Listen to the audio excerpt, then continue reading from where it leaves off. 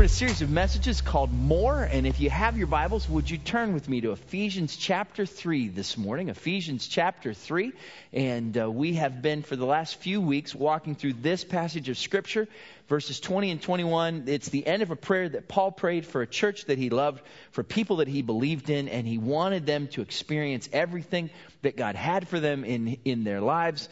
And there was one word here that just seemed to jump out at me as we've talked about this passage actually multiple times already throughout the course of this year, believing that God wants to do more in our lives. And so today's the last of the 4 messages in this series. And as we've started each one, we have read this passage of Scripture out loud together. So would you do that with me again today? Ephesians chapter 3, verses 20 and 21. They'll come up on the screen, and will you read them with me today, please? Here we go. Verse 20. Now to him who is able to do immeasurably than all we ask or imagine, according to his power that is at work within us, to him be glory in the church and in Christ Jesus throughout all generations, forever and ever. Amen.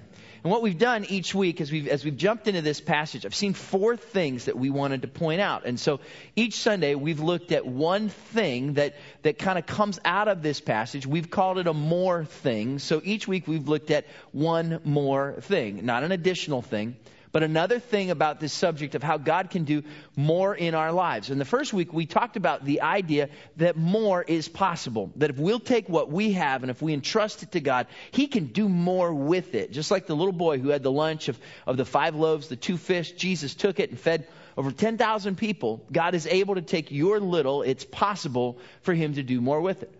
And then the second week, we talked about how more is from God. And we looked at how the Holy Spirit at work in our lives is the presence of God. He helps us to understand. He gives us the power so that God's more can be at work in our lives and in our hearts.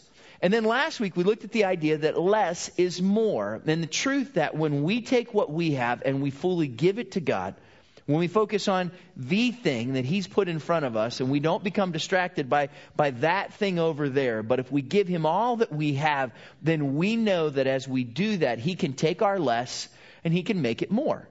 And so this morning we have one last time. We're going to look at one more thing. And here's today's one more thing. Today I want to help you to get more right. Now when I say that, I know for some of you grammatically you would say, hey, that's not to get more right. I don't mean like that you'll be corrector. I don't mean that, which I don't think is a word either. What I mean is this, that when we talk about more, that you'll understand it the right way. That the things we're talking about today will be things that you will grasp, that you'll get them the right way. Because my fear is that as we've talked about this, that we could have some confusion. And what we want to do is think right about the more that God wants to do in our lives. We want to get more right. Because sometimes we can think we have it right. We can think we're heading in the right direction when actually we're wrong and we're missing it. Do you know anybody who just is always sure that they're right when actually maybe they're wrong? If they're sitting next to you, put your hand down, right? You don't want to give in to that. There was a couple years ago, I guess now at this point, I met a family that was new to the church, and I do my very best to try to remember people's names. I used to be really good at it, but I think my hard drive's getting full, and it's just kind of more of a challenge from what it used to be. And I met this family, and so when I saw them the next time, I was like, I gotta remember to say their name. And so they'd come up, and every time I'd see the dad in this family, I'd be like, hey, Mark, how are you? Mark, how are you? It's good to see you, Mark. I hope you're doing well, Mark. You know, I'm saying his name, and I'm like, man, I'm just saying his name. I'm making him feel like he has value. He matters to me. Mark, how are you? You know, do that. And so this has gone on for at least several weeks. And I, hey, Mark, how are you? And we talked for a few minutes. And he kind of came up to me. I think maybe he put his arm around me. He just so you know, Mark's my son. My name's Dan. I bet it is, isn't it? Yeah. Sorry about that. You know, I was so sure I was right. And yet I was just dead wrong. And my fear is this. My fear is that when we talk about this idea of more, there are some things that you could think that really don't line up with what God has in mind for us as He blesses us with more. So what I want to do today is I want to walk through 3 misconceptions about more. some things that we sometimes believe that probably aren't accurate. They're just not right. And hopefully these things will help us to understand how God can bless us and work in our lives. We're going to talk about 3 misconceptions about more today. And what we've done for all 4 of these messages, and I want to start here again today before we do anything else. I want you just to think for a minute, where in your life does this apply to you? Where in your life is this something that fits you right now? Because if we'll open up our hearts and say, God, this is the area, then it allows the Holy Spirit to be more open to move and work in our lives. So here's what I want you to do right now. Name your more. What is it? What is the thing? Is it your marriage? Is it your finances? Is it your job? Is it your relationship with God? Is it your confidence? Is it your peace? Is it, God, I need more of you and less fear? God, I need more of your provision and less of leaning on myself. I don't know what it is, but right now, just maybe it'll help us. Name your more. What is it? And as we talk about this, as we say, God, this is where I would desire more from you in my life. Let me share with you 3 misconceptions that we sometimes have about the subject of more. Let's start here. Misconception number 1. Are you ready? Misconception number 1 is that more is for more. Now, let me tell you what I mean by that. Sometimes the way that we live is we say to ourselves, I want more so I can have more. I want to quantify it. I want to say, boy, I have more. This belongs to me. This is mine. And sometimes we tend to think that if God blesses us, the reason he blesses us is so that we can have more. Here's maybe a good parallel to this. Maybe for some of you, you know what it's like. You sit down, it's a good meal. Maybe it's your favorite meal. It's food that you like, and you eat what's on your plate, and then you look up and there's still more food in the center of the table. There's something left in the bowl. And you think to yourself, I think I would like some more, right? For some of you, having seconds is your spiritual gift. Do you know what I'm talking about? You're like, man, I'm going back for more. So you get more, you put it on your plate, and then you get eating, and you realize, I can't finish everything that's in front of me. Because sometimes it's not so much about how hungry you are, what we really need. It's about, I just want to have more. And if you're a parent, you maybe have seen this, or sometimes you may remember this if you have brothers and sisters. Sometimes it wasn't about you having more. It was about everybody else having less, right? It's just a little bit left, so what do I want to do? I want to take it. I want to have it. And this idea of more can be a little bit tricky for us if we're not careful. Because if I want more, I usually want more for my reasons. I usually want them on my terms. I want more money. I want more joy. I want more success. I want more pleasure. I want to have more value.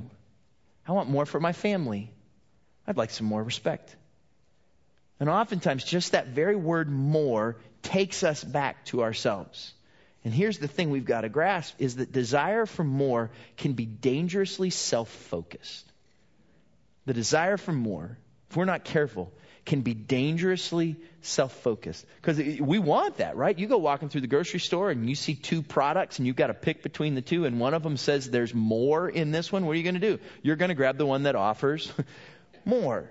Because it's what we want. It's what we desire. And the desire for more can be dangerously self-focused. We can measure what we want based on what we think the value of it is. But here's what I want you to grasp. More is not about having more. When God does more in our lives, it's not just so we can count it. Recognize this. My more has a purpose. If God entrusts us with more, he does it for a reason. It's because there's something he wants to do through that. There's something he wants to accomplish by means of that. My more has a purpose. What is the purpose? Ephesians chapter 3, verse 21. Look at this again with me. Here's what Paul says. He's already said that it's God who can do immeasurably more. Why? What's the purpose?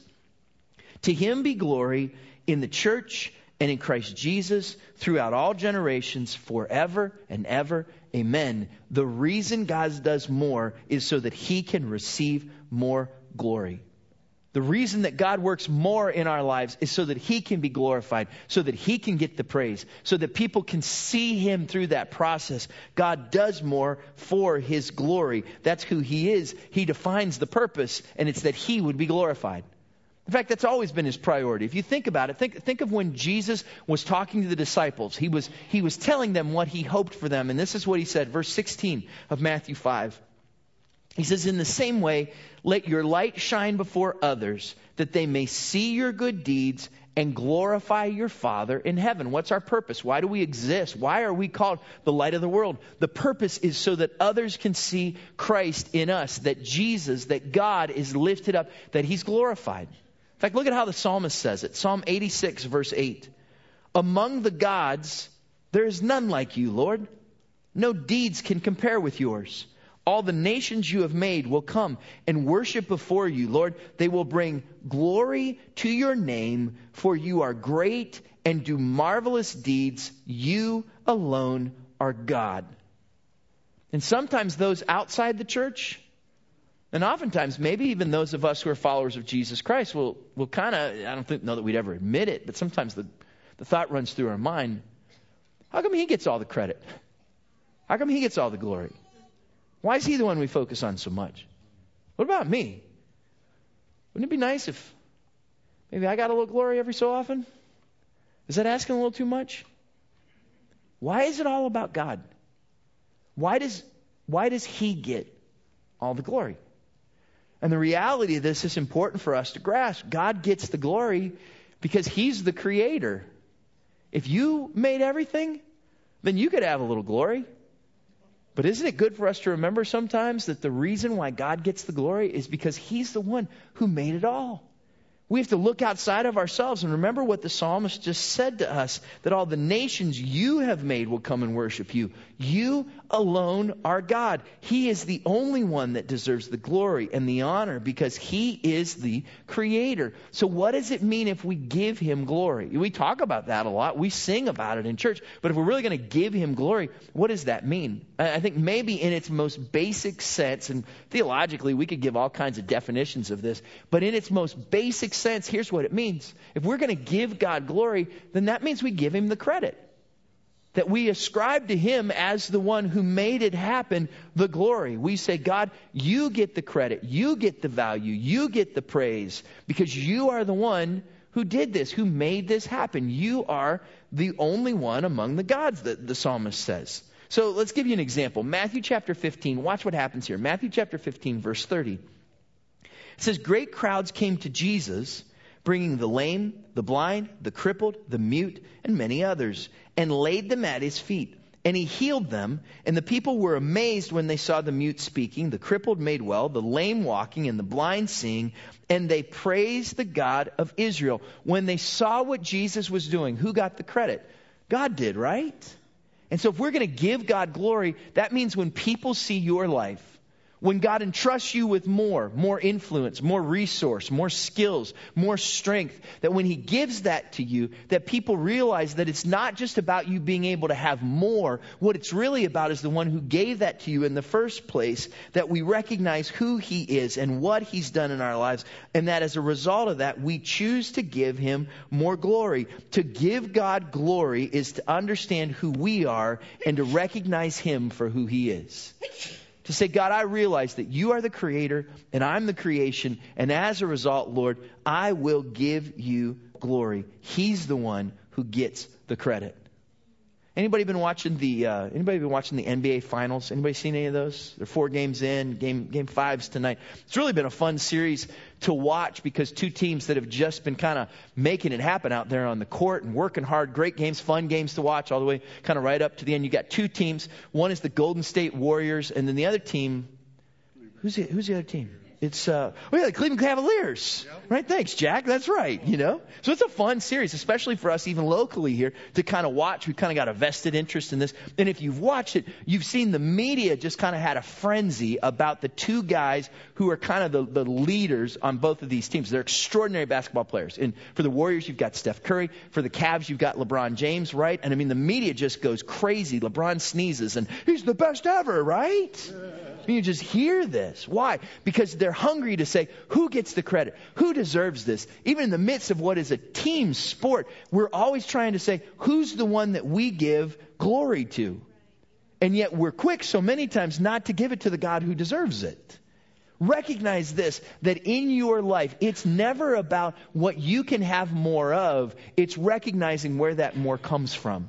That He's the one that gets the glory. That He's the one that gets the credit. Because otherwise, we'll fall prey to misconception number one, which is this, that more is for more. Let me give you the second misconception that we sometimes have to watch out for. Very similar to the first one, but kind of different in a very subtle way. Misconception number two is this, that more is for me. That more is for me. And we begin to believe that if God is going to bless me, if God is going to entrust me, if God is going to give me more, then somehow it's about me. And at some point, we have to learn a valuable lesson about that very fact. I don't know, maybe you've had this experience. Many of you, I'm going to guess you can relate to this. Maybe when you were a kid, you were in some kind of sports competition, or you competed in some way, or maybe you ran for like an office in school. I remember running like for student council or something like that, and you put yourself out there. You competed. Your name is out there. And then it comes the time when they're going to announce the winners. And they're going through this by, category by category, the race that you ran in, or the office that you ran for, or the event that you competed in. And they're going through and they're tallying votes, or they're counting up the score, and they're reading it, and they're going down the list, and they get to your category, they get to your place, and they're saying, the winner of whatever, you fill in the blank. And in your mind, you can hear your name, Chad Gilligan, Chad Gilligan, Chad Gilligan, Chad Gilligan. You're ready for it, right? And then they say somebody else's name. And I'm sure it was a mistake. And yet, what happens? Man, your heart goes, brah, brah, brah, brah, right? There's just that sinking feeling of, I thought I was going to win, and somebody else did. And you learn the very valuable lesson. Life's not all about you, is it? The whole world doesn't revolve around you. You're not as important as maybe sometimes you think you are. Here's the truth some of us need to grasp, and maybe if you're like me, you got to wrestle with it more than one day a week. Life is not about me. Life is, it's not about me. And all the parents with teenagers said? And all the teenagers want to remind their parents, life's not about you either, right? Here's the deal. It's a valuable thing for us to learn and remember. In a world that is so self-focused, we need to be reminded, life's not about me. Psalm 115:1 is a great reminder. Not to us, Lord. Not to us, but to your name be the glory because of your love and faithfulness. It's not about me. I just simply get to be the catalyst. I get to be the one that God chooses to use. If He's going to do more, and watch this, if God's going to do more in our lives, will we be blessed? Yeah, absolutely we will. Because think about this. If God's going to do more through you, then that may mean He's going to entrust you with more resources, more strength, more opportunity, more blessing. It may also come with some more hardships. We saw that in the scripture we looked at last week. But understand this. If He's doing more, then that means if you're in line with that you're going to be more fulfilled. You're going to feel more effective. You're going to feel more in relationship with Him than you did if He wasn't doing more. So if you are allowing God to do more in your life, you will be blessed. You will have more, but understand this, catch this. More is not about the content of the blessing, but the purpose of the blesser. It's not about what you get. It's about who's given that to you. It's about the fact that He's entrusted that to you. If God's going to do more in your life, recognize it's not about the content of the blessing, although that's wonderful and will be blessed. But at the end of the day, it's about the purpose of the blesser, the one who blessed you with that in the first place, which then causes us to ask the question, then if more's not about me, then who's it about? Why is God doing more? What is it that He wants to work out in my life if it's not about me?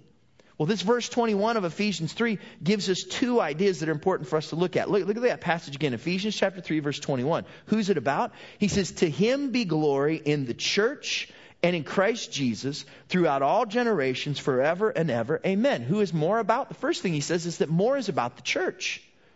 More is about the church. Now, when we talk about the church, we're not just talking about Calvary Church on Conant Street in Maumee.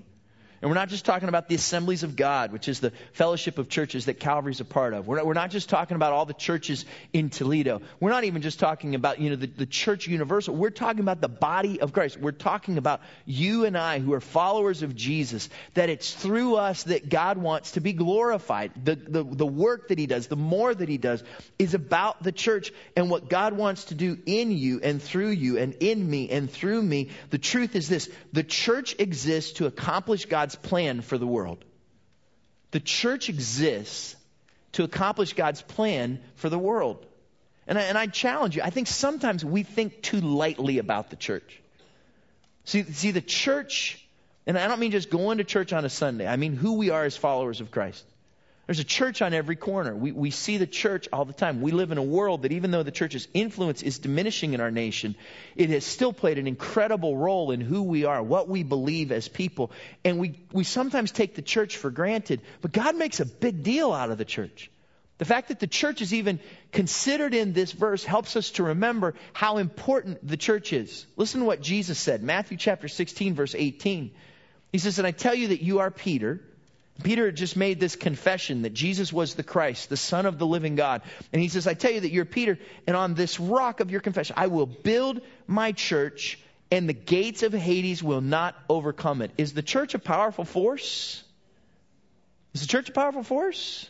Absolutely, it should be. In fact, look at what Paul says to Timothy. Paul's writing to Timothy, who's this young pastor, and he says this.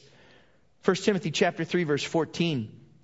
Although I hope to come to you soon, I'm writing you these instructions so that if I am delayed, you will know how people ought to conduct themselves in God's household, which is the church of the living God, the pillar and foundation of the truth. That description's a mouthful, isn't it?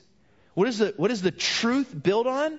The truth is built on the church, that the people of God live it out. What gives support to society and culture if it's going to be healthy? It's the pillar of truth that the church is to be. We are to have influence. We have a purpose. As God's people, we are to be crazy involved in seeing the world changed and lives be moved and transformation happening. In a couple of weeks, we'll begin to talk about our Serve Week. This is the second year that we've done this. The third week, I believe, of July. Last year we had what, Pastor Bill? 700 people who went out and did service projects in our community, made a huge difference, impacted people and communities and lives for Jesus Christ. Why? Because the church is to have influence in the world. It's to make a difference as we do it corporately, as we live our lives individually. The church is not a club for religious people. It is the hope of the world. Would you agree?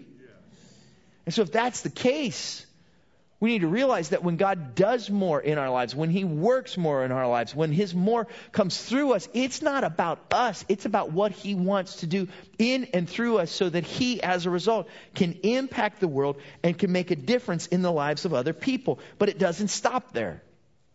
Because we can recognize that God has a purpose that He wants to fulfill. But why does He do more? He does it for His glory, right? It's not about me. It is about the church. But here's the second thing I want you to see. That more is about Jesus.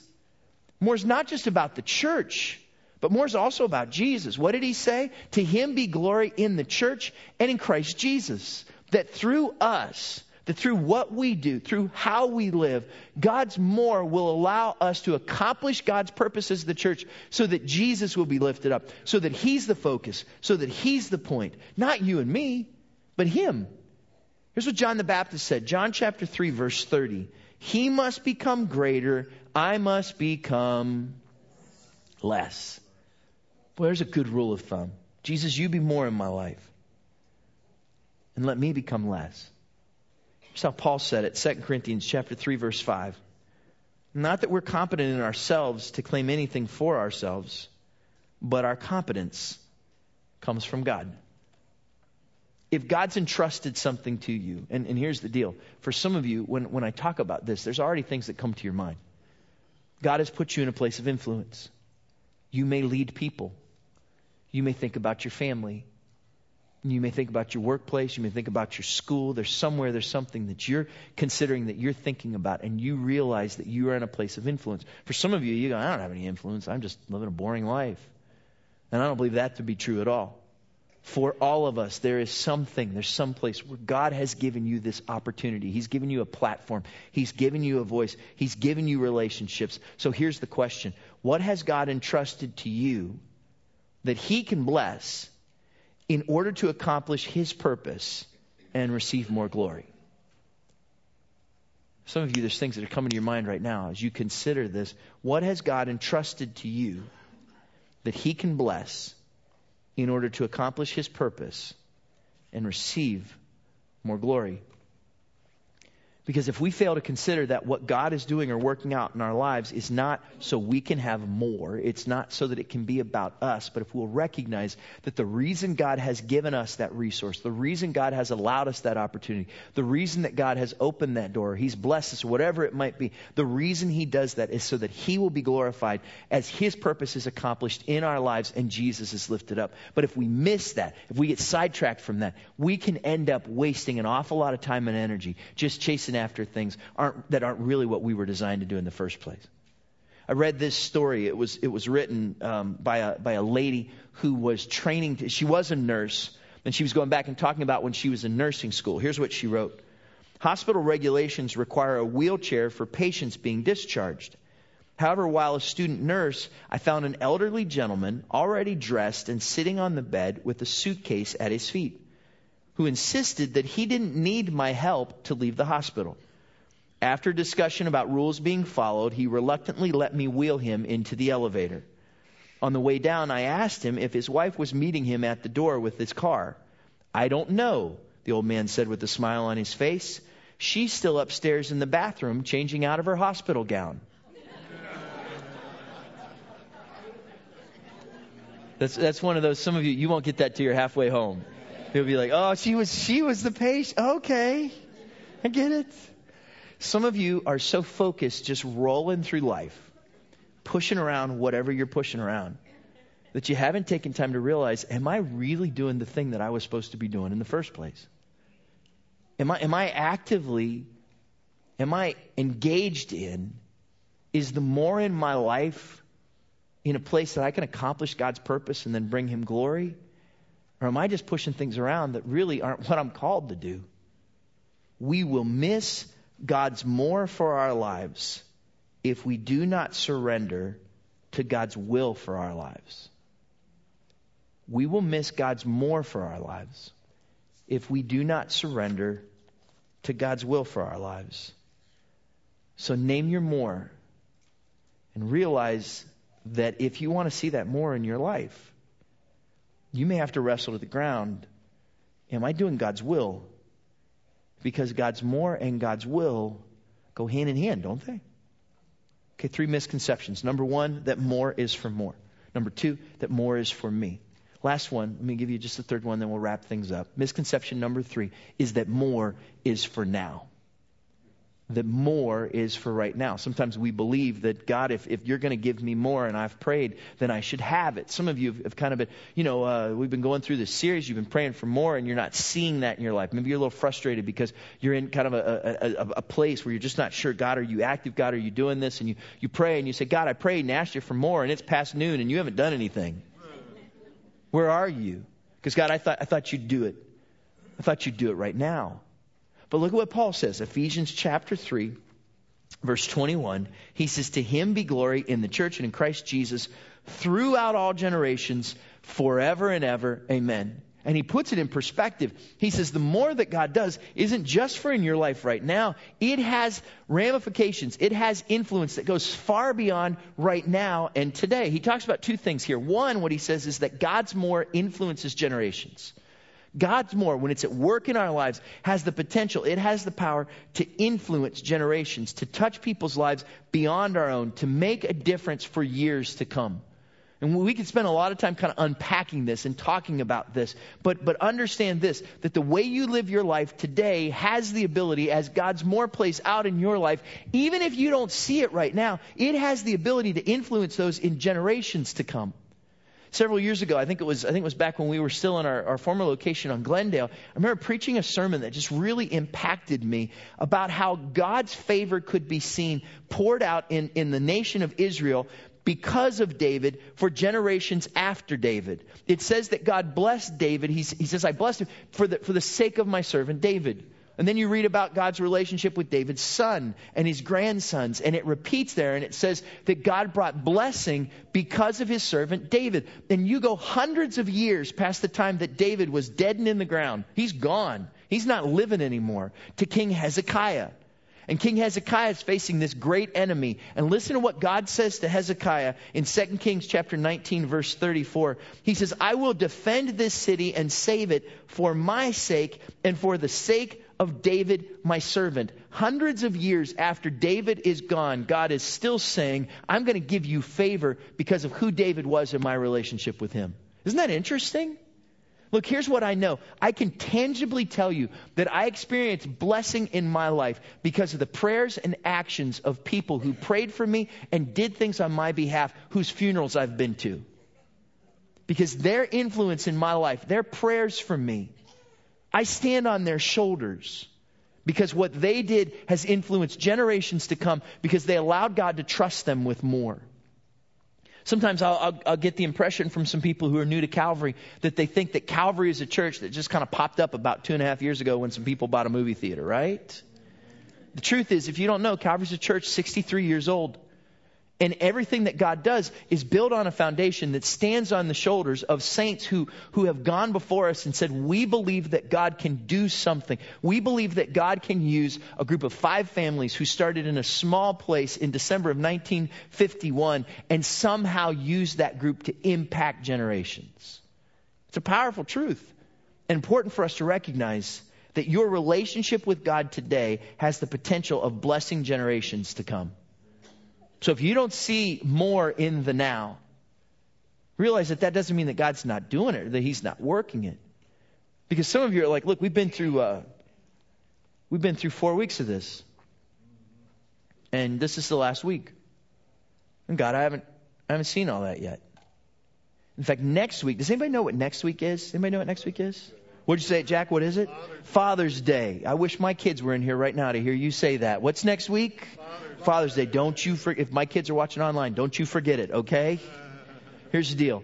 Next week's Father's Day. You will not want to miss our service next Sunday morning. I'm stoked, and I really believe that the message that God has for you to hear next week is going to be transformational for many of us. And sometimes when it's Father's Day or Mother's Day, one of those like Hallmark holidays, right? We're quick to go, I'm not a dad, or I'm not a mom. I'm not going to show up for this one. Next week's message is going to have, I believe, powerful implications. We're going to do something a little bit different.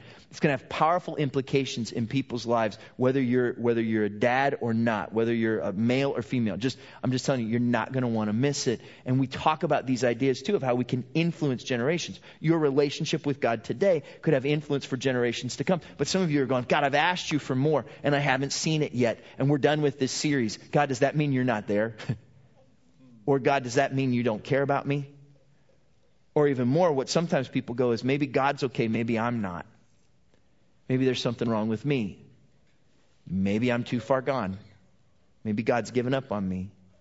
Or maybe you've had somebody tell you it's because you don't have enough faith. It's because of you and what you lack that God can't bless you with more. Let me give you one more thought that Paul says here. He says that God will receive glory for generations to come. And then he says forever and ever, amen. How does he say that? Throughout all generations, forever and ever, amen. And when he says that, he says it with emphasis. Because when he says throughout all generations, what's he saying? He's saying forever, right? So he says throughout all generations, forever and ever, amen. It's like when as a parent you say to your children, you get in here immediately right now. Right? Because immediately means gets in here. Right now means get in here, but when you say immediately right now, it means you better be moving before this sentence is done, right? It's for emphasis. So Paul's saying here, it's forever and ever throughout all generations. Do you see who God is? He's bigger than this. And His more in your life, God's more impacts eternity. It changes things. It makes a difference. And God will receive glory. He will do His work. And even if you don't see His more right now, even if you have questions about this right now, recognize that God's more will impact eternity. And don't get discouraged if you feel like you're not getting the more that you think you should right now. Or if you don't see the answer to your questions, or if you're not receiving the blessing that you hoped for, or you don't know where this is going to play out. Because God will be glorified. And He will work this out. And it will impact eternity. But wrestle this thought to the ground. God will be glorified with me or without me, after me, and in spite of me. Look, God will be glorified with you. He wants that. That's His hope, is that you'll partner with Him And that he'll be glorified through your life, that his purpose will be accomplished, that Jesus will be lifted up. But understand this, if you don't want to play that game, that's fine. He'll be glorified with you or without you, right? Because he's God. And for some of us, we kind of live our lives like, God, when I'm dead, I don't know what you're going to do. I don't know who you're going to work with then. But God will be glorified after you. And I've found out that on a daily basis, he can be glorified in spite of me. If we will just recognize who he is and his glory and what he wants to do.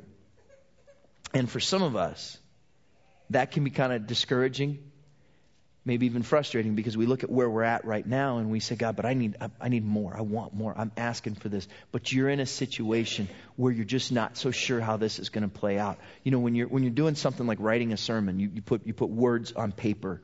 And sometimes I'll look at words that are on paper and it's like the Holy Spirit just kind of speaks them in a different way. And when these words showed up in my notes, I just immediately had this thought in my gut. That's for somebody. I don't know what that means. I don't know if you're sitting here in this room. I don't know if you're watching a screen somewhere. Here's what I know. Think about this thought. We must not allow the circumstances of today to determine our hope for tomorrow. And if you haven't received your more yet, then hang on to that for a minute. Grasp that. Because I know in my spirit this is for somebody. We must not allow the circumstances of today to determine our hope for tomorrow. Because we believe in a God who can do immeasurably more than all we ask or imagine according to his power that's at work within us. Why? So that to him there will be glory. That he'll be glorified. In the church, that means his purpose is accomplished through us, and that Jesus Christ will be lifted up. And if it doesn't happen right now, know that he's at work doing that for generations to come and throughout eternity, so that he will be glorified. One last quick story, and then we'll just kind of wrap things up. Did you know that today's Flag Day? Did you know that? The other thing I was reminded of, and I didn't know this, somebody stopped me after first service. Today is the birthday of the U.S. Army. Did you know that? Same day, June 14th. But it's Flag Day. And it's an interesting kind of flag story. So back in the late 50s, if you're familiar with U.S. history, we only had 48 states, and then Alaska and Hawaii became a state. So when all this was happening back in the late 50s, people looked at the flag and said, look, our flag only has 48 stars, but we're going to have 50 states. We need to change something. So people began to spontaneously just send designs for flags to President Eisenhower. In fact, in this season of time when Alaska and Hawaii were being considered for statehood, more than 1,500 designs for new flags were sent to President Eisenhower, including one from a 17-year-old boy who lived in Lancaster, Ohio. His name was Robert G. Heft. Here's just kind of an interesting side note. Mr. Heft went on to be the mayor of Napoleon, Ohio. Have you ever heard of Napoleon? Just down the street? So here's Mr. Heft's story. He designed a 50-star American flag in 1958 while living with his grandparents. He was 17 years old at the time, and he had to do this flag design as a part of a high school class project. So here's what he did. He took a flag that his grandparents had at home, and he unstitched the blue square portion of it that had the 48 stars on it. And he took that off the flag, and then he took a new piece of blue cloth, and he stitched that on there. And then he cut out of white iron-on material, he cut out 100 stars, and he placed 50 on one side and 50 on the other, and he ironed them on, and he turned them into his teacher as a part of this project for a new flag design. And then the teacher, I guess, kind of submitted those as alternatives, as options, to the government to consider. Do you know what grade he got on his flag? He got a B-. Heft got a B- on his flag, and he went back to the teacher, and I said, hey, you gave me a B-. He said, yeah. He said, well, how about this? How about if my flag happens to get chosen by the United States to be the new flag? Would you reconsider my grade? And the teacher's like, sure, whatever, that's fine. Didn't take long for Robert G. Heft to get a letter from President Eisenhower's administration. It said, congratulations, your flag has been chosen as the new flag of the United States of America. Guess what that teacher had to do? If you go to the grade book, you'll see a smudge mark where he erased the B- and put in a big A+. Because Heft was willing to take his B- work and put it in the hands of the right person and see how much more could be done with it. I love that story for a couple of reasons. One is this. It's because many of us feel like that on our best days, we're a B-. In fact, most days I feel more like an F+. How about you? And it reminds us that God can take even B- work and He can do something amazing with it. That when you entrust it to Him, He can change the grade. And what I love even more is that when we think about this story, up until I read it, and probably the same for you, I didn't know who Robert Heft was. I'd never heard his name before. I didn't know this part of the story, but I did know his flag. I did know Old Glory. And I knew this, that every time I saw it, it makes me think of something. When I see the flag, I think of who I am as an American. I think of our history. I think of our freedom. I think of what it stands for. It's this incredible symbol to me of something. And it's not about this guy's story, but it's about what it stands for. And recognize this, that when you live your life, it's not about you, but it's the God who entrusted you with more. So if you'll take your B- effort and entrust it to Him, He can change the grade and make something incredible out of it so that He accomplishes His purpose and receives the glory. And that's good news, isn't it? So would you bow your heads and close your eyes with me for just a moment? And before we go, I've just got a quick question before a quick prayer. And this is it. For some of you, we've walked through this series and you're sitting there today and God's Spirit is speaking to your heart, and it just comes down to this, that you say, God, I'll give you my little, and with it, I'm asking you to do more.